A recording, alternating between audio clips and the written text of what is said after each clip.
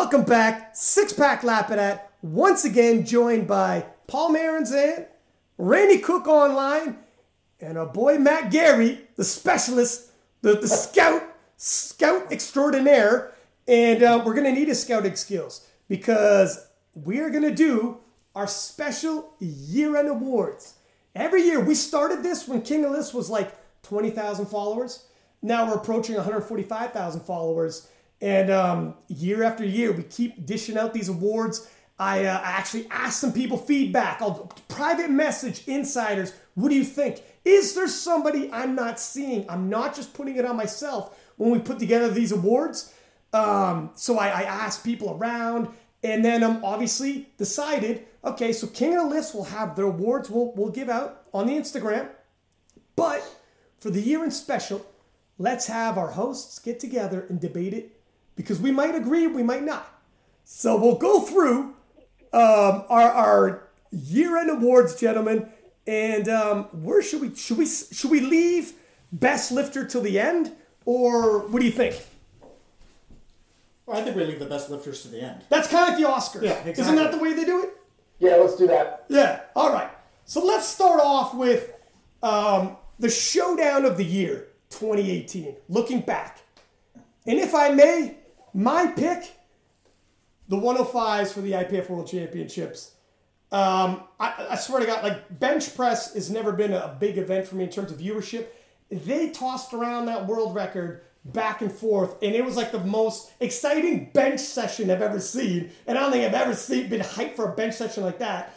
Right up until the very end, and then Mr. Consistency, Bryce Lewis pulling out the win. I mean, it was a hell of a story. He was an underdog going in. You got a giant like Rebecki coming from Poland. And Bryce, he's so consistent throughout all three lifts, stays on the battle plan and doesn't waver, stays in the hunt. And for him to come out with the win, I mean, he's a veteran of the game and he worked hard and he deserves it. Hell of a sportsman, great ambassador. So for me, the Battle of the 105s totally lived up. And there's a little caveat, which I like.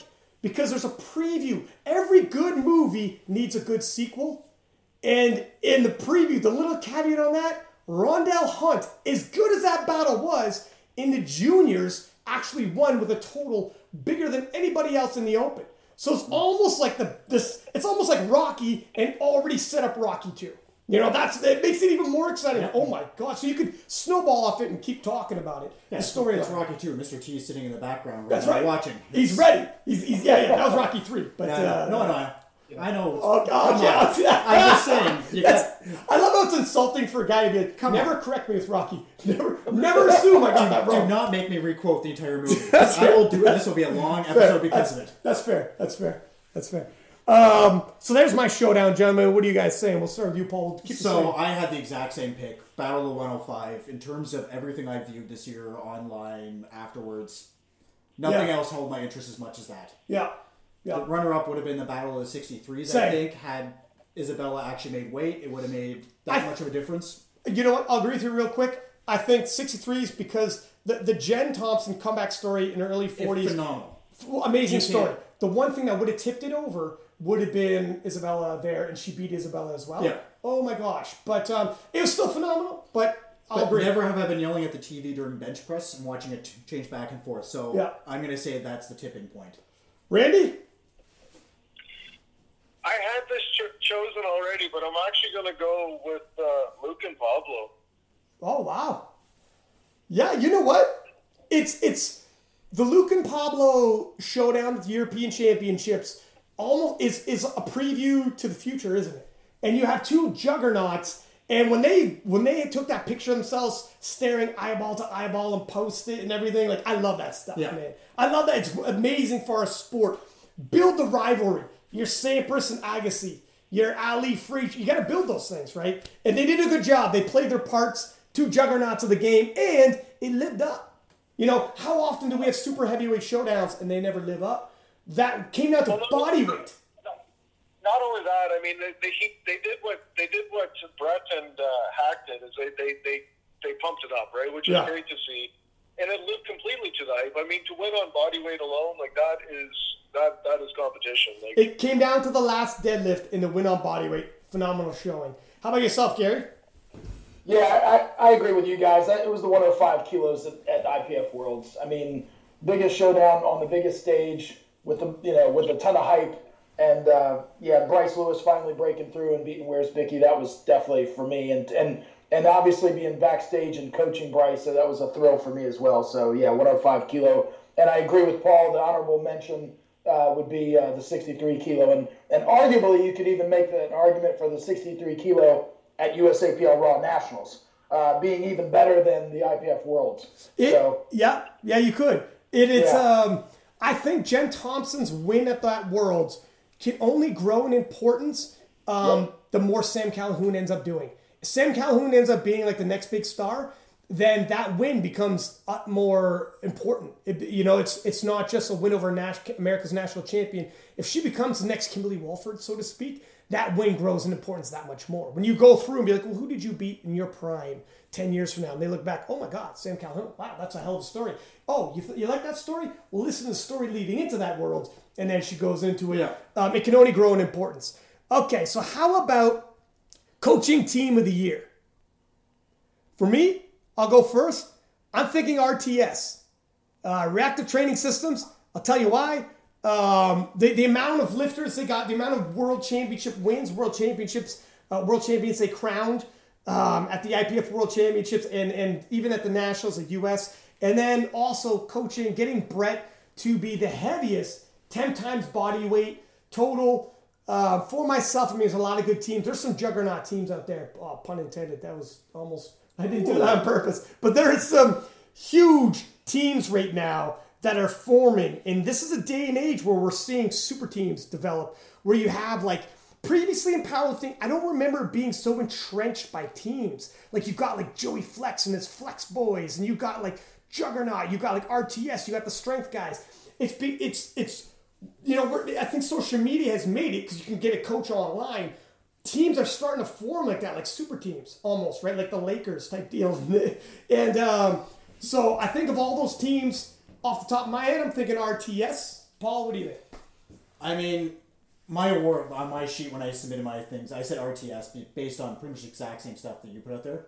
But I'm going to go out there and I'm going to talk about the Strength guys because we had them on the show, and I love the approach that they're taking. And I think they deserve at the very least honorable mentions in terms of, as I said, building a super team, basing things off of velocity training, taking effect into things. You can take a look. Is that your pick? Do you want to make your pick or honorable mention? You know what? We'll go with pick, I guess. And pick, you can't go against RTS. As you said, world champions, heaviest 10 times body weight total. Okay. How else do you qualify it? Yeah. What do you think, Randy? Randy? Did we lose Randy? I'm gonna have to go with Flex. Joey Flex? Yep. Yeah, he's total. Like the total amount of lifters they had medaling out at the Raw match was insane. Yeah, he definitely hits the numbers, doesn't he? He's got some big boys. He's got some big flagship. Look at, not just that, John Hack, who's probably the most popular, well, Russell Orhe as well, but John Hack just hit the world record in the untested at the 181 to close out the year for Flex. That's huge. I mean, that's absolutely massive. He beat out some legends of the sport for this. So, and that's another little feather in Joey Flex's cap. Also add into that Russell Orhe, his win at the Nationals, silver at Worlds, taking a world record, if but briefly, still took a world record, and the work he's done with him. Obviously, Sean Noriega, and I think there's too many guys to name, but at the top, I think the biggest would be, the John Hack performance right at the end. So, fair enough. The Flex boys are up there, Flex boys and girls. What do you think there, Matt? I'm going to agree with you, Ryan, and go with RTS. I just think the depth of the amount of lifters that they have, particularly on the international scene, it just stands out in importance and pedigree, so to speak. And so, but particularly with them coaching Brett Gibbs and providing him with training, and finally seeing him have that breakthrough super meet, as you allude to all the time. Yeah. So, I'm going with RTS. And almost a quick follow-up. Unless I'm mistaken, so Coach of the Year, for myself, it's almost no-brainer for me to go into, say, Mike T. But does anybody Does anybody disagree with, are they switching up from team to coach? Or does that go without saying as well for you gentlemen? You guys also think Mike T, who chose RTS? Yeah, I went Mike T as well. If nothing else, just for right. Yeah, because he's heading. Are you also Mike T, Matt? Sure, that works for me. Randy, what are you saying for Coach of the Year? Yeah, I'll go with Mike T. You know, one I want to give an honorable mention to is actually that Justin Reeson's doing some pretty good stuff with some lifters right now. It's small. He's got a small group, but his lifters are performing well. Yeah. One of them being Bittner.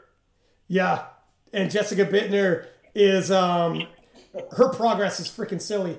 Yeah, I mean, you know what? Sometimes you can have the big names, but if you look at like an overall, like look at it like a team, and you see the progress the overall team's made, it's some people will attract the big names because you're a big name coaching staff. You know, and some people are smaller, but what they do with their team, the progress could be just as up there or better. But yeah, fair enough, Randy. So let's move along, gentlemen. Let's do the next one. The breakthrough star of 2019. For myself, I'm saying Luke Richardson. And let me say why. Before 2019, breakthrough star 2018, before 2018, in 2017, I didn't really know Luke Richardson. He wasn't on my radar. At the end, that's the beginning of 2018. At the end of 2018, I think he's got so many people excited once again for the heavyweight division. And he's got me excited. He's had a huge showdown. You got to perform. And what he did at the World Championships winning, what he did in his big showdown with his heated rival Pavlo, and what he's going to go into, I think in terms of his following, how exciting he has people, he has star quality because he's larger than life. And these are intangibles. You have to have the charisma. I love that he showed up at the World Championships and had a t-shirt already made saying World Champion 2018. And he hadn't even won yet. He put it on afterwards. Like, I like the kid. We had him on the show. And he has a great personality, very positive.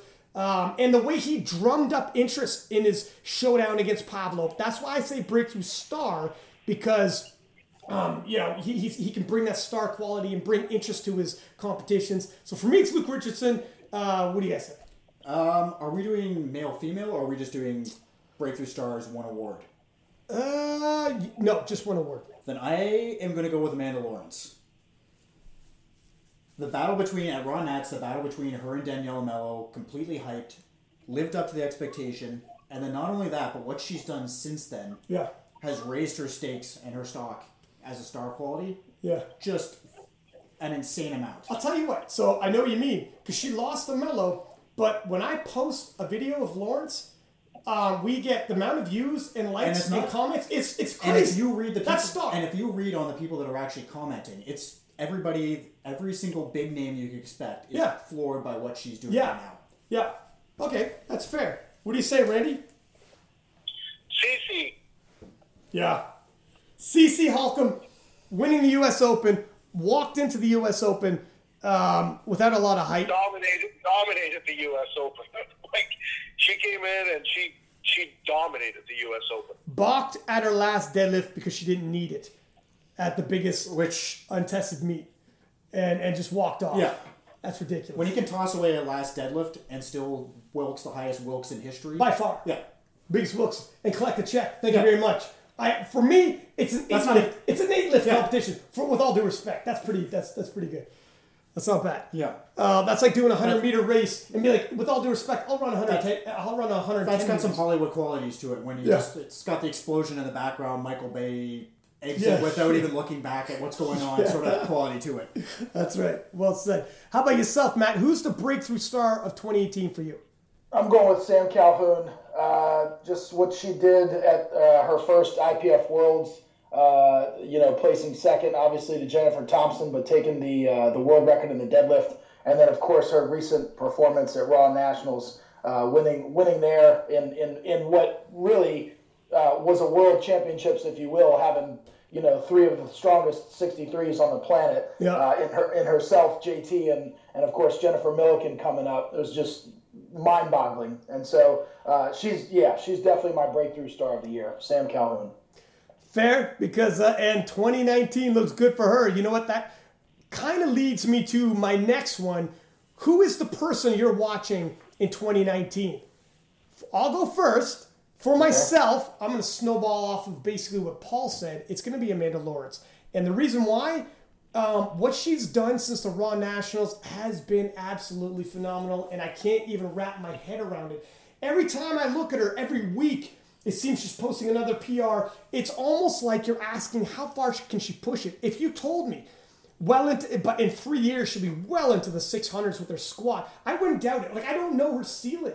And there's very few lifters where I don't know their ceiling, and it's exciting, and anything could be possible. And that's what the type of question she's raising. How far can she push it? You know, all the biggest names are all excited about her. For myself, 2019, person to watch, Amanda Lawrence.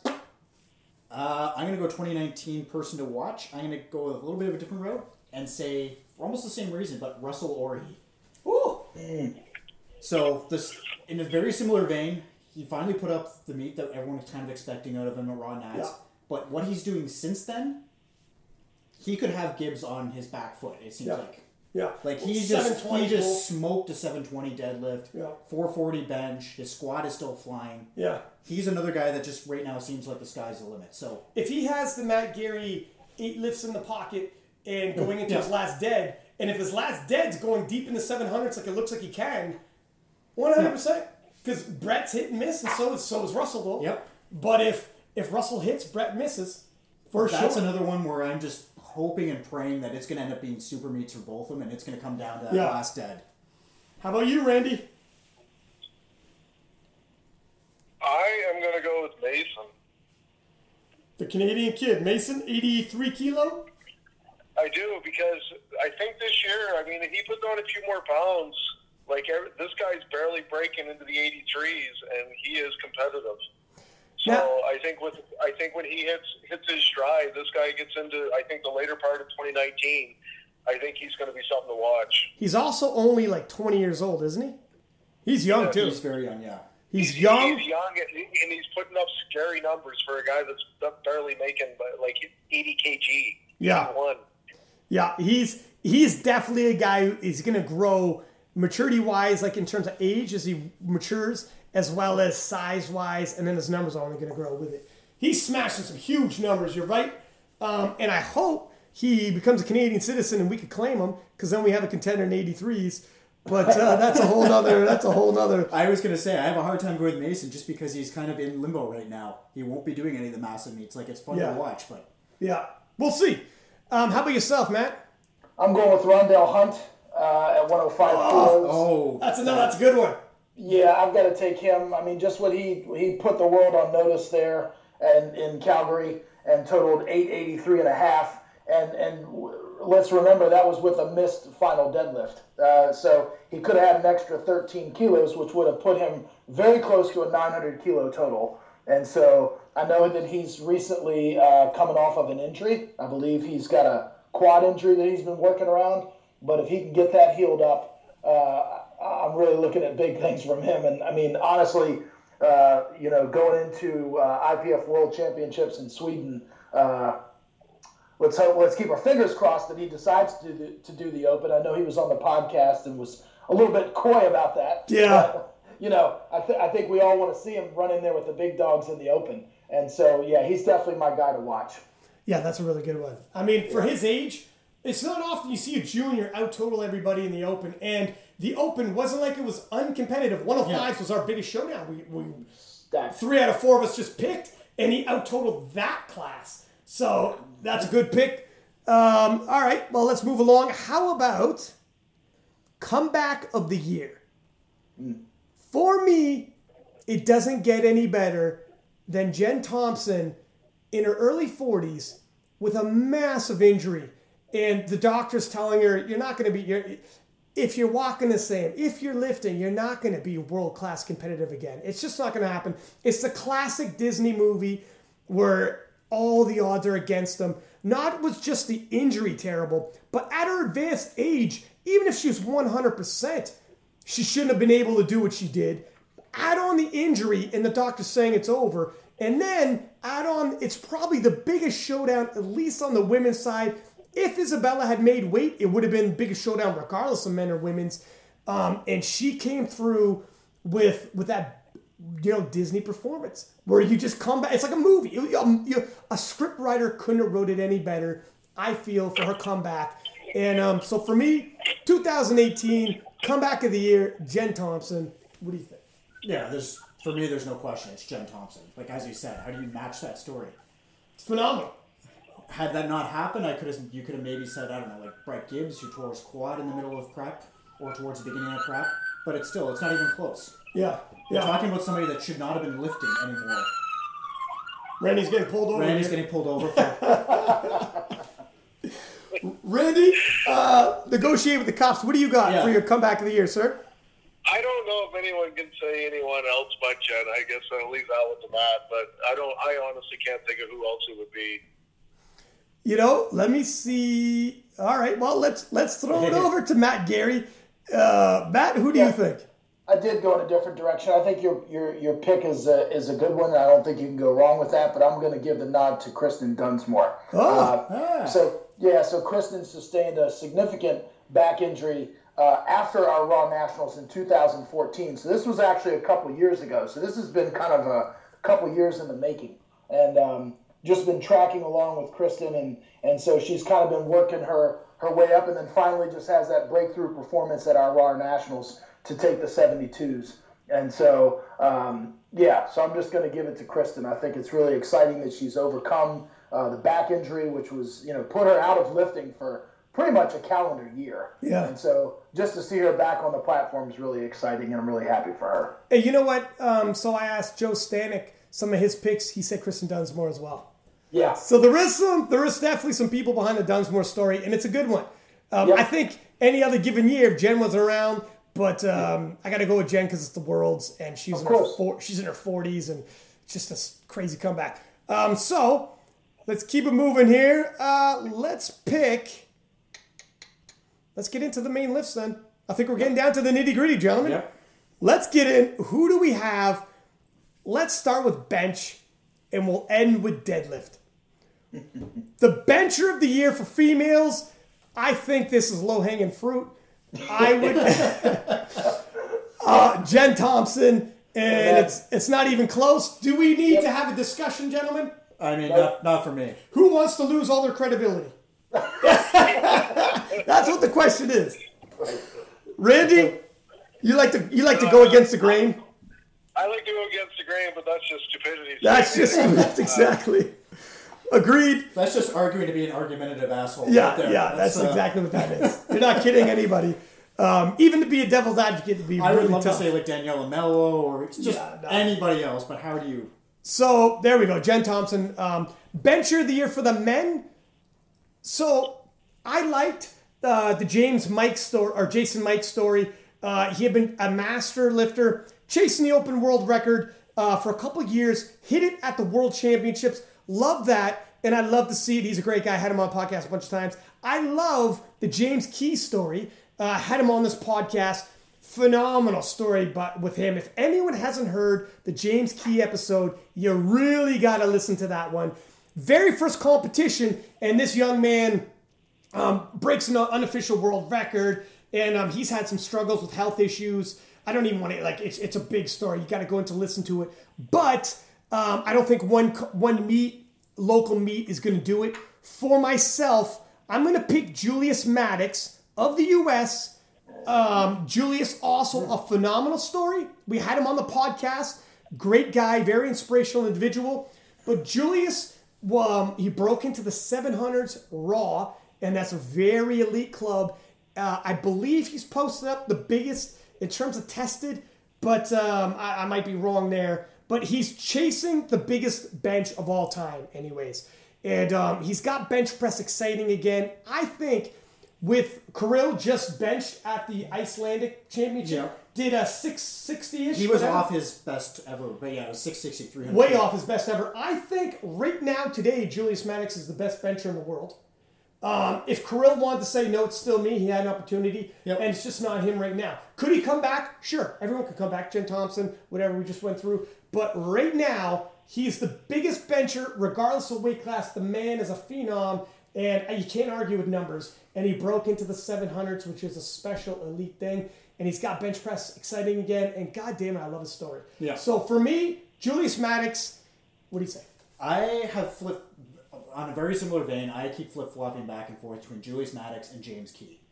James Key's got, I believe, if I remember correctly, the highest bench Wilks all time, regardless of male-female. Yeah, because Jason Mike had it. He beat Jen Thompson. And then Key beat it by like one Wilkes point. Yeah, But still the highest of all time. In his very first meet. And it's hard to go against that for me. And his story. But it's hard to go against a mid-700 bench raw. So it's... You got to pick. Just to be different, I'm going to go James Key. Okay, I respect that. Randy? I'm going to go with my boy TD. Oh, TD, okay. Yeah, he in terms of the IPF, I don't know if anybody's going to be able to take him, even James Key. No. I don't think anybody's taking TD down in the IPF. Key maybe one day, but not even close right now. It's still... No. And just sheer size, he's 420 pounds. And he was on the show as well. As nice a guy as you could ask. Good ambassador for the sport, but yeah, his bench is just phenomenal. What do you think there, Matt? I'm going to give the lighter guys some love and go in a different direction. I'm picking Eddie Berglund. What he did at the World Championships in Calgary, and then more recently benching 213.5 at Europeans is just absolute. At 66, I mean, we're talking about a 3.25 times body weight raw bench is just absolutely unfathomable. Just stupid. It is. Yeah, it's absolutely ridiculous. What's the world record at 83? It's Owen Hubbard right now, and I think it's around 218.5. He's closing in on at the 83s. Don't quote me on that, obviously, but it's somewhere around there. He just hit the European Championships. I mean, it's just it's silly. And you know what? That's a very solid pick. I was actually almost considering going with Hubbard, but Hubbard, it's hard to go against Berglund as well. You can't go wrong with any of these picks. No. Hubbard did it head-to-head against a bench god like Brett Gibbs, which is phenomenal when you can outbench a guy like Gibbs. Any of these picks are good, but only one of them's right, the Julius Maddox. But anyways, or James Key, so you can't go against Wilkes at this point. Still. Well, you know what? You can, they're all still a standard. You could go anywhere until it's officially voted out. So let's move on to the squat. The best female squat. I don't want to butcher this young lady's name. I got Mariana Gasparyan of Russia from the U.S. Open. Absolutely ridiculous squat. I mean, this is a girl that'll take 405 for sets of 8. Just a ridiculous squatter from Mother Russia. What are you thinking, sir? I believe I went with Amanda Lawrence because anytime where you can take an open world record unofficially with your opener and stick out your tongue while doing it, and do the sideways cocked head that wasn't even a challenge. Fair play. And what she's done what she's doing since then is just ridiculous. Yeah. What do you think, Randy? Yeah, I got to go with Paul on that one. I mean, this girl's squad is next level. Fair enough. And I would be a third. Amanda Lawrence. Easy decision. You know what? Let me do a quick check here.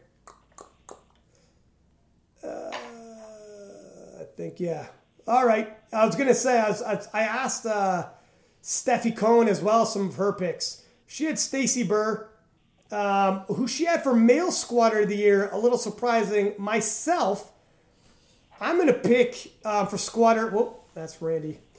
I'm actually going with, from Australia, a little less heralded, but really broke through, Nathan Tanis, the Tasmanian Devil.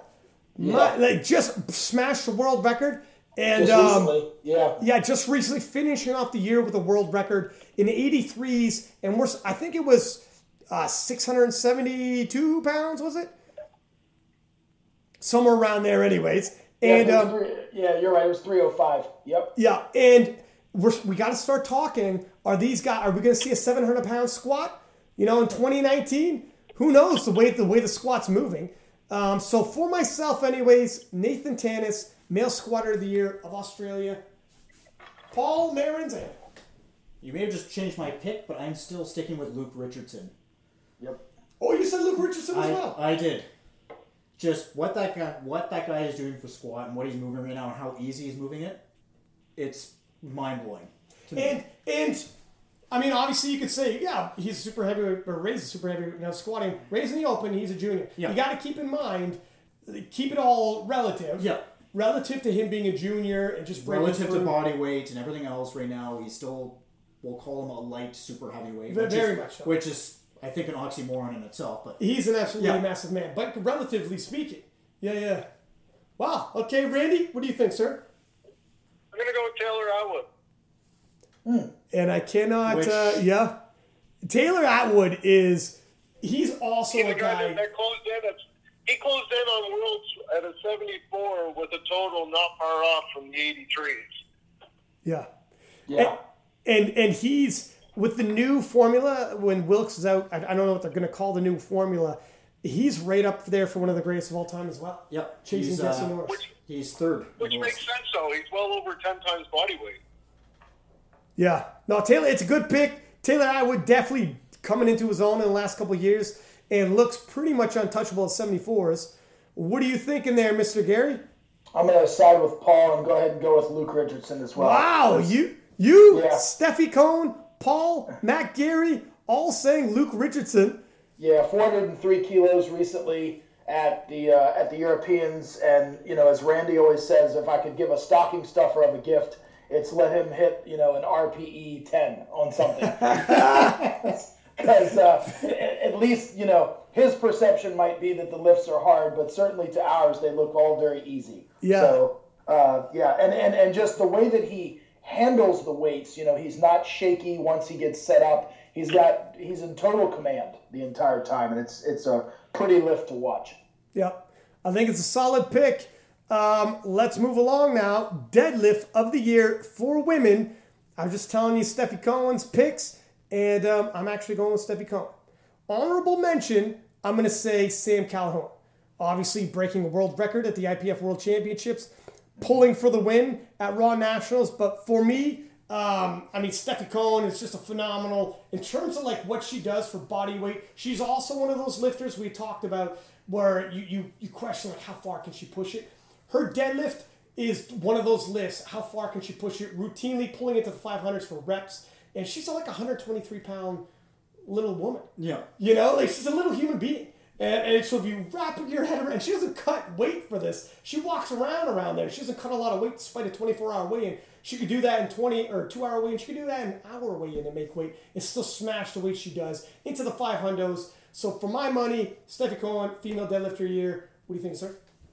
I'm the same. I mean, as you said, what Steffi Cohen does at her body weight, what she pulls, how frequently she pulls it, I've got nobody else that I could pick. She's consistent. She is consistent. Maybe Jessica Bittner as like a honorable mention. Solid. But Fair. yeah, Steffi. What do you think, Randy? Sorry, guys, my phone cut out there for a second. Who's your female deadlifter of the year, sir? I got Steffi with an honorable mention of Sam. I got Steffi for that one too, Ryan. Do you? Okay. Fair enough. I have an honorable mention of Sam Calhoun. You got an honorable mention of Jessica Bittner. And Mr. Gary. I'll go with Joy Namani of Great Britain. She's got the That's a IPF, good choice. IPF world records in 2 weight classes, 52 and 57. Wow, that's a tough one to frickin' beat, eh? And without a belt. Yeah. Yeah, and didn't she just recently, was it a 200 kilo, 440 pound? Yeah, it was 2.5 just recently. Whoa. That she did at 57. So. Yeah, very solid. I think it's nice to point out as well, because we mentioned we have Steffi Cohen's picks for this. Steffi Cohen voted for herself. Yeah, well, hey. That is confidence right there. That's confidence. And you know what? If I had a deadlift like Steffi Cohen, I would too. I would be voting for myself too. I'd be like, you asking me? You're talking to the best lifter. But God bless. Yes. All right. For the men's best deadlifter of the year, I got Kaylor Woolham of the US of A. He's built to deadlift. The man literally has arms like a gorilla, the way they hang down. And the way he's like built to, you wouldn't expect him to move the weights he does, but he could pull into, I think he just hit a 915 pound pull at the hybrid speaking of Steffi Cohen, the meet that Steffi Cohen just ran, just a phenomenal deadlifter. And how do you like it? Do you like it conventional? Do you like it sumo? The young man can pull either which way deep, far stronger than it looks would show, because he's not a massive man.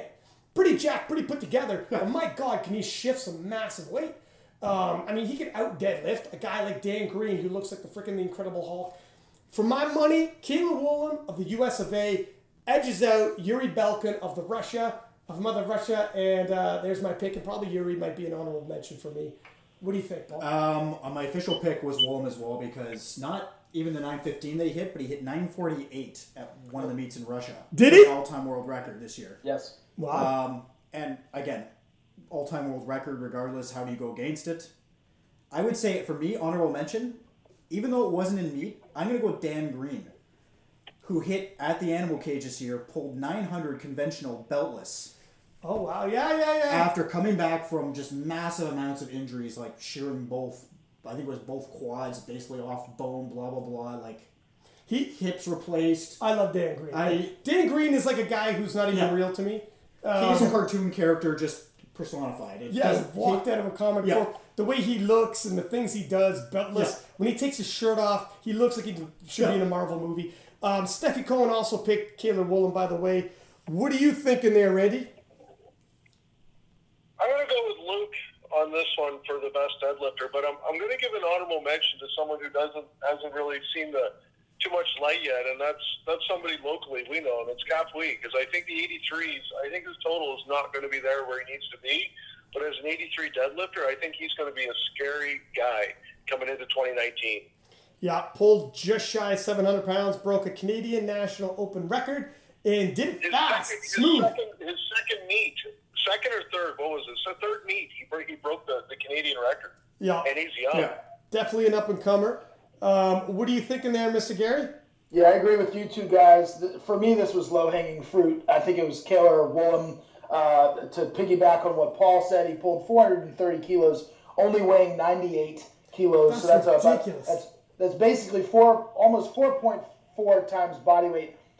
He did it in Russia, and that was in a powerlifting meet. So where he squatted 600 pounds first, and then went ahead and benched 205 kilos. That's 451 after. So he did it in all. The only consolation, if you will, is that he did it with a deadlift bar. But still, the fact that he pulled 430 kilos, 947 pounds is just, it's mind-boggling. Yeah.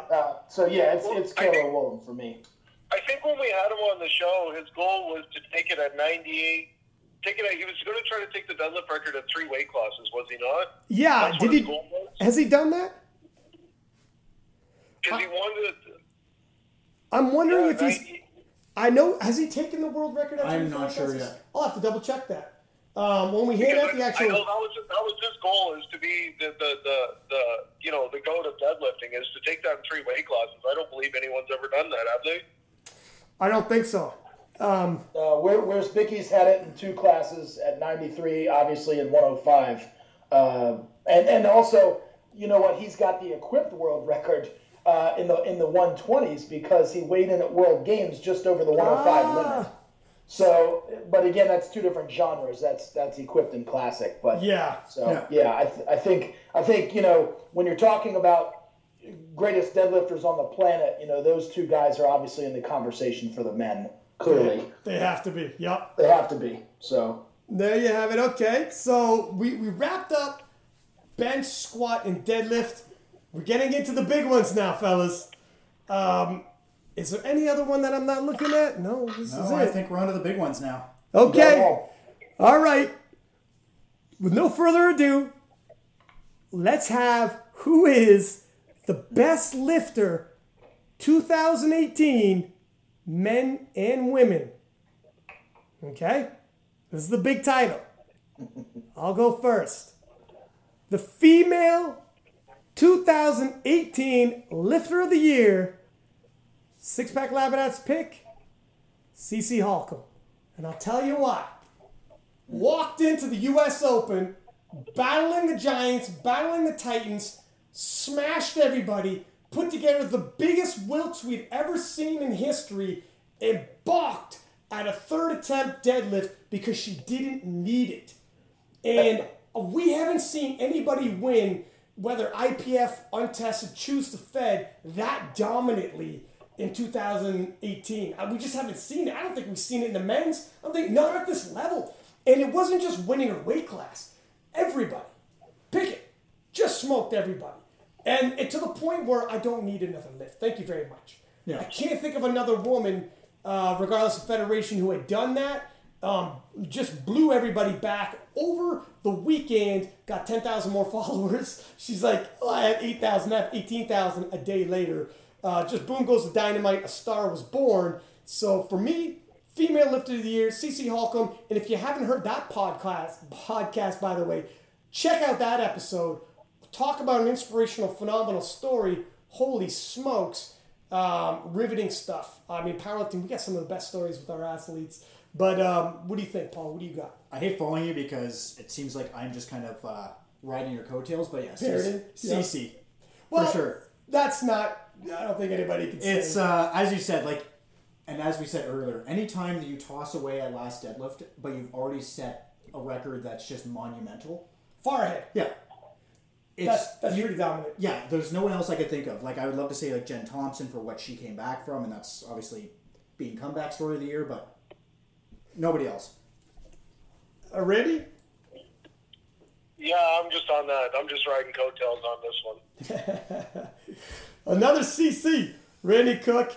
For what it's worth, Joe Stanek said Sam Calhoun for unseating a legend in Jen Thompson to take the U.S. title. And Steffi Cohen is going to say Steffi Cohen.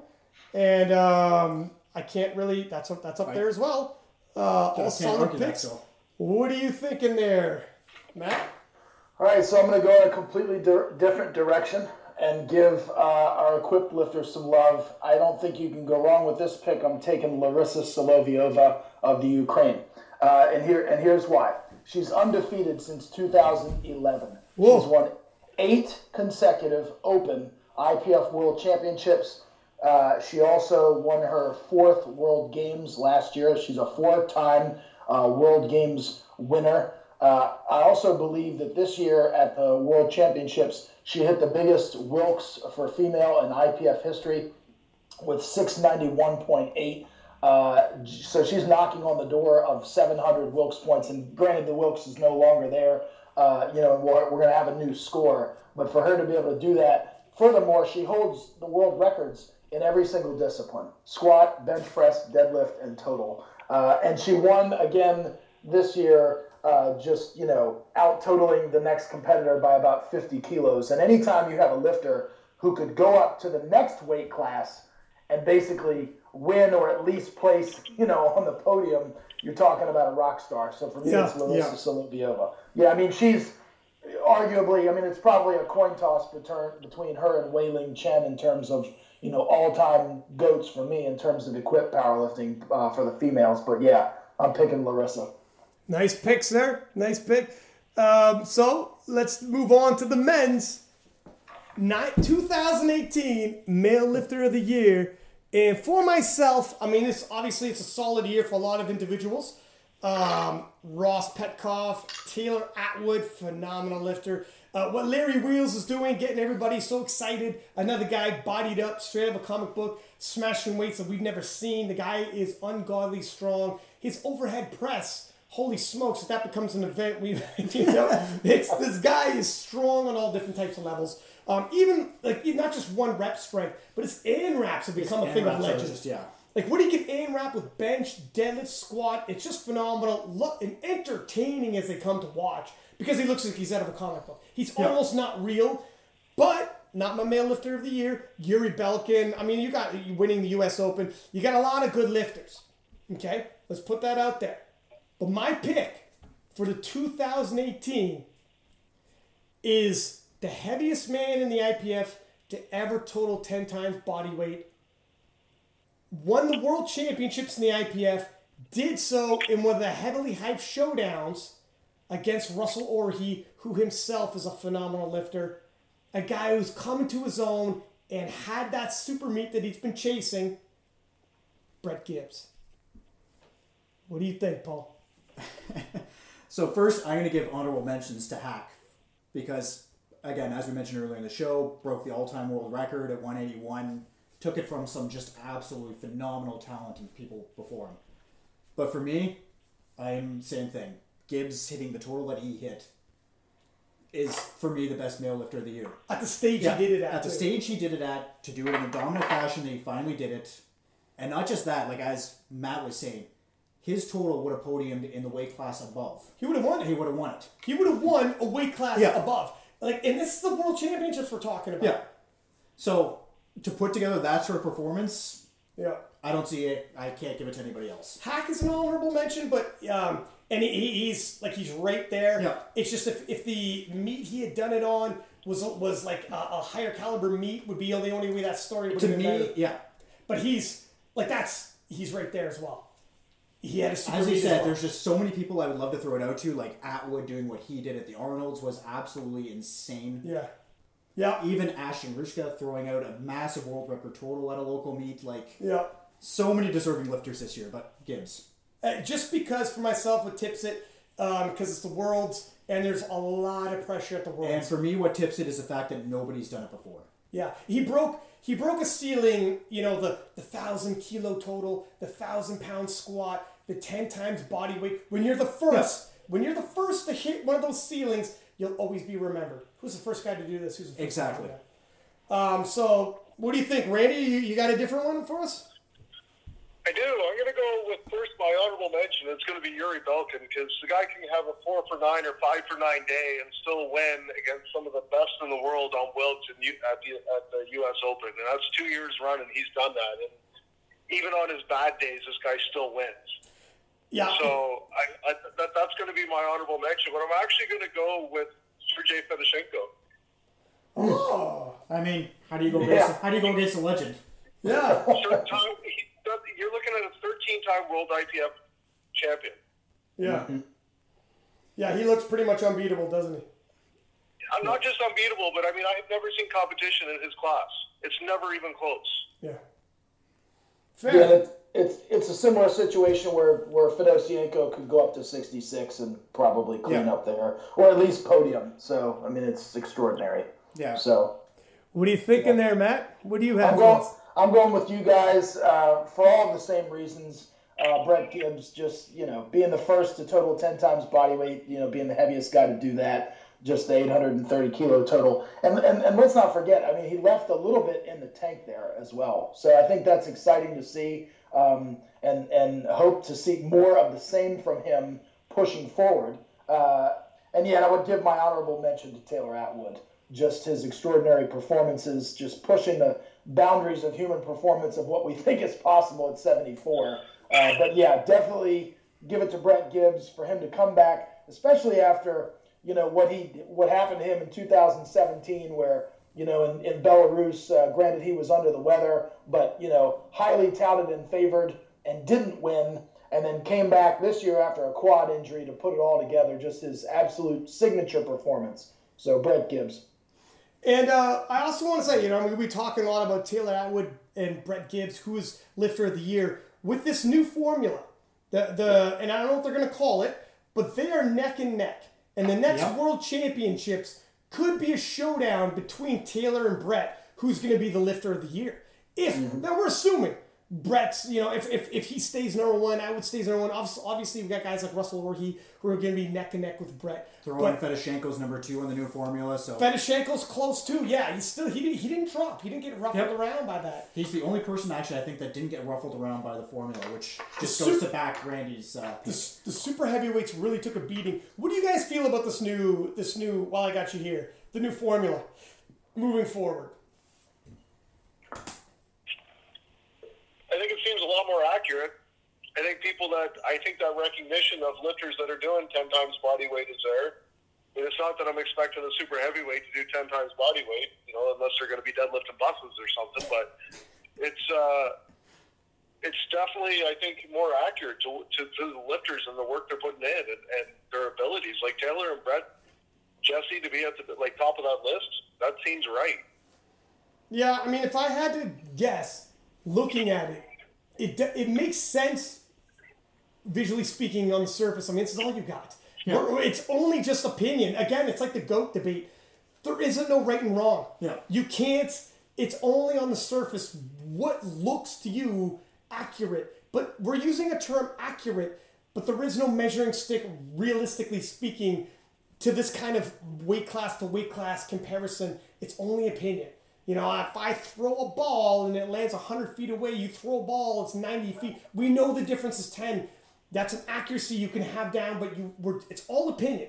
Okay, so looking at it on the surface, when I watch the World Championships, it doesn't seem as accurate to me if Ray Williams can hit openers and his openers are, you know, have an off day, and his off day is that much better than Brett Gibbs, who had the greatest day of his life, or Taylor Atwood, who's having the greatest days. Like, it doesn't make sense that one guy can hit openers and pace himself like that and smash these guys who are doing things that I can't wrap my head around. Yeah. That doesn't make sense. No.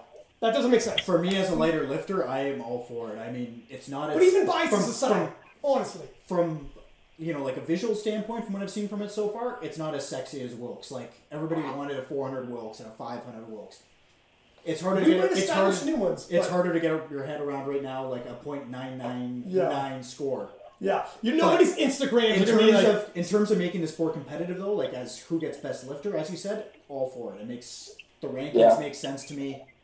Yeah, it means I have a shot of actually getting a best lifter one of these days, which that makes me happy. There is, back in the day, you walk in there, if you look around the room, there's a super heavyweight in the room. You better be a lot better than him to beat him out for best lifter. Yeah. You can't be close. Because we've seen, like, you know, guys who are like, he's kind of a novice lifter, but he's a super heavyweight, so he's right in there to take the best lifter award. And this is like at the local level. I'm not talking at the top end, but you see it commonly. Any meet you go into, you see it because, as you said, top end as well. Yeah, but I mean, Brett doing something historic, it's still loses to Ray. I just mean you're not gonna see him look like a novice super heavyweight win the world. No, but what are you thinking, Matt? I tend to agree with you guys. I mean, I think the way that I typically look at these sorts of arguments, and Lord knows they're fun to have. You know, we like to have these sports arguments, the greatest of all time, and how do we compare Fedosienko with a Ray Williams and throw Gibbs and Hatwood into the mix, and then Calhoun against Bonica, and so on and so forth. And I think what it boils down to is, you know, there's 7.5 billion people on the planet. But when we look at athletes and we look at the body types of athletes, clearly they you know, run across a very broad continuum.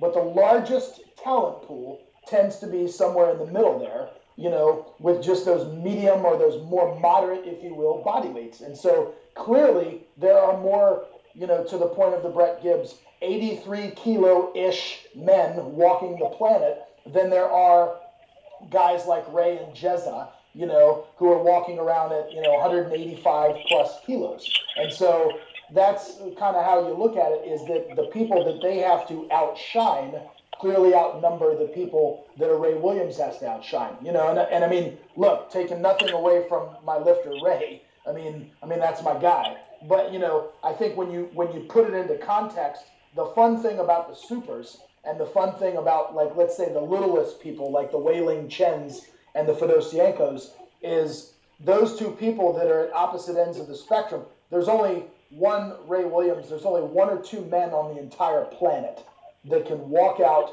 and dunk 1,000 pounds drug tested with a 2-hour weigh-in on a stiff bar. Yeah. Right? And so when we look at it in that context, we say, wow, he's one of two men walking the face of the earth that we know of. You know, there might be others, but they haven't thrown their hat into the arena and stepped onto the platform and done it. But so to your point, we're just looking at talent pool size. And so to make it fair, yeah, I mean, it's just, you know, your best lifter, you know, it's not fair for somebody who only shows up and makes openers to be out pointing somebody who has the meat of their life and is drawing from a much larger talent pool. So that's the way I look at it. It doesn't make sense. And even to that, like you had just said, I don't think Ray's too worried about not having that title because when you're the super heavyweight champion of the world, you look down and there's not a single other person stronger than you. Everyone knows you're the strongest man in the room, strongest man in the world in terms of IPF powerlifting. You don't need all these extra titles and stuff. He's comfortable. He's good. He's good. He's very confident with who he is. He's the lion in the jungle, so to speak. That's right. So he's not sweating the other animals. That's right, exactly. He could give the hyena or whatever smaller animal in the jungle a little bit of shine and think, all right, let's make up a title with some kind of formula and let's give it to this little guy. That's cute. I'll probably squat his total, but that's fine. It's okay. He's all right with it, I'm sure. I actually posted online on the King of Lifts what people thought about the new formula and showed the new top 10 for the men and women, and it was pretty mixed. It was close to 50-50, but I think kind of like Paul said, change is always a little rattling, and people are looking at it like this says 0.0987234, and it's like you don't have the sexy 400 Wilks, 450 Wilks, 500 Wilks, we're not used to it yet. When the goalposts are established, well, when you hit this number, you're looking at a national level. When you hit this number, when these goalposts are getting established, the measuring sticks are getting established, and we get used to it, I think overall popularity will go up. Right now, people don't know how to take it. They just know to change. What am I looking at? What am I shooting for? What does this mean to me? You don't even know. If you calculated your own at home, you wouldn't even know if that's good, bad, or what. You just go by your Wilks. And be like, well, this is where I was at Wilks. Interesting, Jesse Norris is now the highest that we have, I believe. Yep, if I'm not mistaken. Jesse Norris is now number 1. Which, if you think about the numbers he posted to do that, makes sense. And it also goes to the freaking Jesse Norris debate, where it's like, man, his career was so short. And he was in and out by his early 20s. Like, this guy, it was such he's like the James Dean of powerlifting, for God's sake. He just came in there and just rattled everybody's world and then bounced. And it's not, he would love to come back if he could. We had him on the show, massive injuries to his back. And it's one of the sad tragedies that perhaps our greatest lifter with the most talent who could have rewritten the record books for years to come has to face that of all things. But, I had said before, if you got to be in and out and be the GOAT, you better have done something extremely special. Before, he didn't have this little title to his name. Now, he's done nothing else different, but the way it's perceived is changed because of this new formula. And does that change the debate on whether or not it gives him more credibility. Not that he really needed it, but because he could say, I had the single best performance in all of powerlifting of all time. Yeah. Has anyone run the new numbers on the females? There is. I don't have it in front of me. I was just curious. Yeah. I can't recall who was ranked where exactly. Yeah. I know Heather Connor slid from 1st to 7th. Yeah. She took a beating on that. Okay, and I imagine Cece's number is probably just off the charts. Cece, I didn't, because this is only IPF that I'd seen with Jesse Norris. Cece's is going to be ridiculous. Yeah, ridiculous, right. So, yeah, it'd be a cool discussion to have. As you said, once people start putting up some totals with this new formula, it'll be, more conversations like this. It is. Yep. It's honestly, even though Jesse Norris's career, he hasn't lifted since, just looking at it with a new formula, despite having no new performances, his whole standing could change. If he had, when we debated if he's GOAT, I said, only way he could be GOAT is if he had, something that puts him so far ahead of everyone else, people have to hunt him for years. And this formula just changed everything. And if you look, he could be he's been the number 1 guy since his last performance, and it already has been years and no one's taken it, and he hasn't been improving upon. He just left that down there years ago, and years later, when world records fall every 6 months, that one hasn't changed. It does make you have to recalculate where is he in the all-time greats. It's weird that freaking podcast keeps coming back to haunt me. But here we are, right? But what do you think, Randy? Well, I think the Wilks needed to change. That was written before powerlifting had really taken off into the sport it's become, and heavyweights weren't nearly as heavy as they are. It was just too fucked up. The people that were performing at their best were underrated by the Wilks formula, yet doing things that nobody else on the planet could do. I think it goes with what Matt said. There's a lot more people in that 74 to 93 weight class that are walking this earth than there is people that are weighing in at over 400 pounds. And you're not going to take away from what things like Ray Williams does, is because he's the first man to walk out 1,000-pound squat. Yeah. Like you're not; those are legends that will never die in this sport. I mean, it goes what you said is that you're not taking away from who he is or what he's accomplished. It's just it's a Wilkes, but I think it's a better way to score powerlifting in general. I will say what Paul said though. It's not sexy. Yeah. Like there's nothing about that number system that looks good. Yeah, I know. We don't have the numbers to chase right now, and we need that. Like as humans want not only goals to chase individually, but also to have these debates. To be like, well, he's not in the conversation because he's not in the 500 Wilkes Club. We don't have like these round. It just helps us as humans compartmentalize you to put you in a category to be like you've hit this elite because you've hit this. We don't have that right now with this new formula. Maybe we'll start seeing and we'll start having a round, but right now the number is god awful ugly to look at. It literally is like 0.09243997. It's like, what the shit am I looking at? Yeah, if I just wanted to interject. If anybody really wants to geek out on this stuff, I want to give a plug to my friend Greg Knuckles. So he's got an article that talked about something comparing Wilkes to allometric scaling. And so allometric scaling is actually something that refers to the changes that take place within a species as the size changes. So it enables you to compare, what goes on with the strength of an ant, an insect, compared to like an elephant or a blue whale or something of that nature. And so anyway, if you're looking to really geek out on this stuff, there's an article on his website called strongerbyscience.com, and it refers to allometric scaling and these formulas. And so anyway, if you want to do like a deep dive where you get into these kind of discussions and take it a little bit further, it's kind of fun to read. You could, I'm probably going to have to read that. And me too. We'll have to debate this next time, Paul. What does the article say? Do you know? Does he say anything about the Wilkes? Well, the article was written back in 2015, so it's the article's not that old, but it just explains, it goes through the differences and say that, to your point, absolute strength, you're always going to have Ray Williams at the top, but it's not fair to expect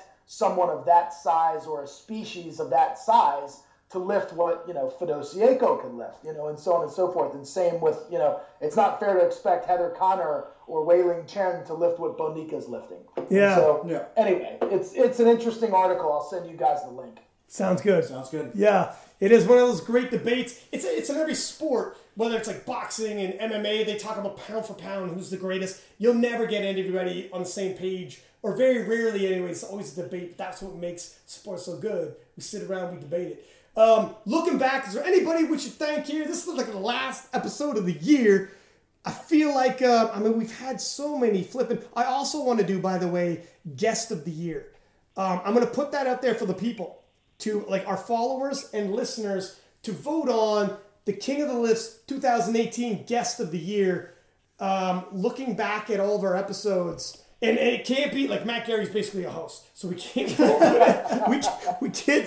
So that'll be it's a little different. We don't even consider it a guest. He's basically King of the Lifts now. But guest of the year, we've had some good episodes out there. I don't know if the top or do you of just call it episode of the year, so Matt can actually get into it.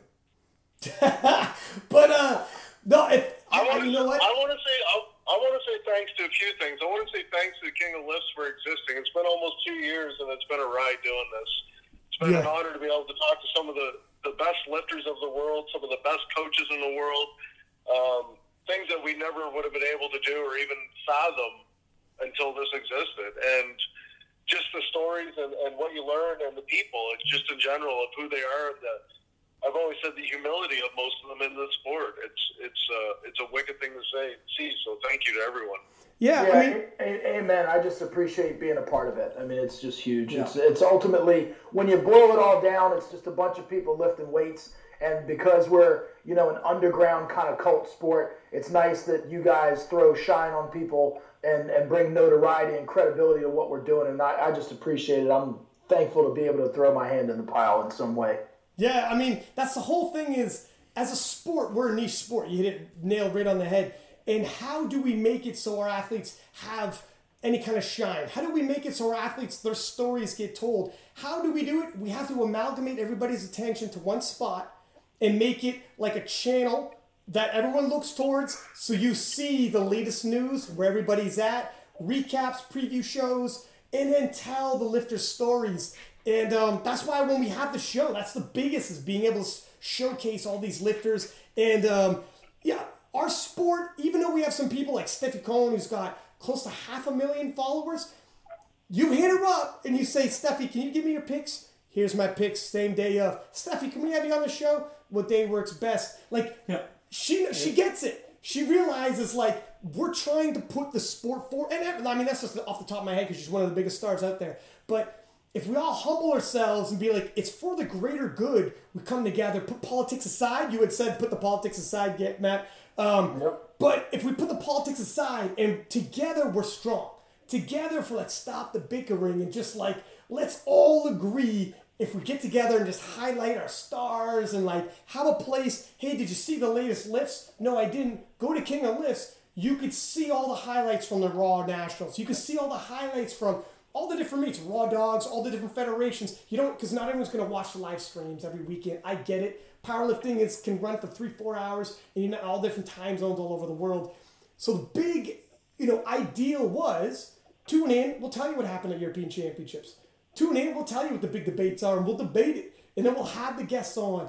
And it's crazy seeing this thing, the way it's progressing. We literally have like 1,500 followers every week added on. It's like we're snowballing at a quick pace. So I just want to thank everybody who's a guest. Whoever's going to be guest of the year, we'll leave it up to the people to decide. I want to thank you guys for helping out every single week. Yeah, no, I'm with you. You just got to thank everybody that's come on this podcast, donated their time to obviously help this thing grow, because it's been a wild ride for the last year. And it's wild to see, like Matt Gary rocking a t-shirt right now. It's wild to see, things happen. People putting in their stories, just listen to podcasts, great stuff, or make sure you go to this website. They're featuring all these people. Like, it's wild how quickly this thing's grown. And like Randy said, relatively short period of time.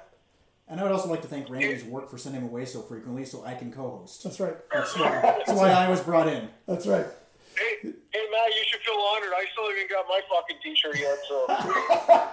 Matt's the only one with a t-shirt right now. I literally don't even have a t-shirt myself yet. Ryan literally had boxes of them, and somehow we got none. That's right. I got a box for you. I want to give you later, by the way. But anyways, fellas, thanks everybody for tuning in. As usual, give us high ratings. Throw it up into your stories. And listen, if you want to debate some of our picks, fire away. If you're debating any one of our picks, I'll send it to the gentleman. And the next episode, we can all debate your ideas. Because that's what it is, man. A sports debate. From Six Pack Lapidat, Paul Moranzen _lifts. Randy Cook on the phone. And Matt Gary. Thank you for tuning in, everybody. And that is the special 2018 year in review. Until next time, see you.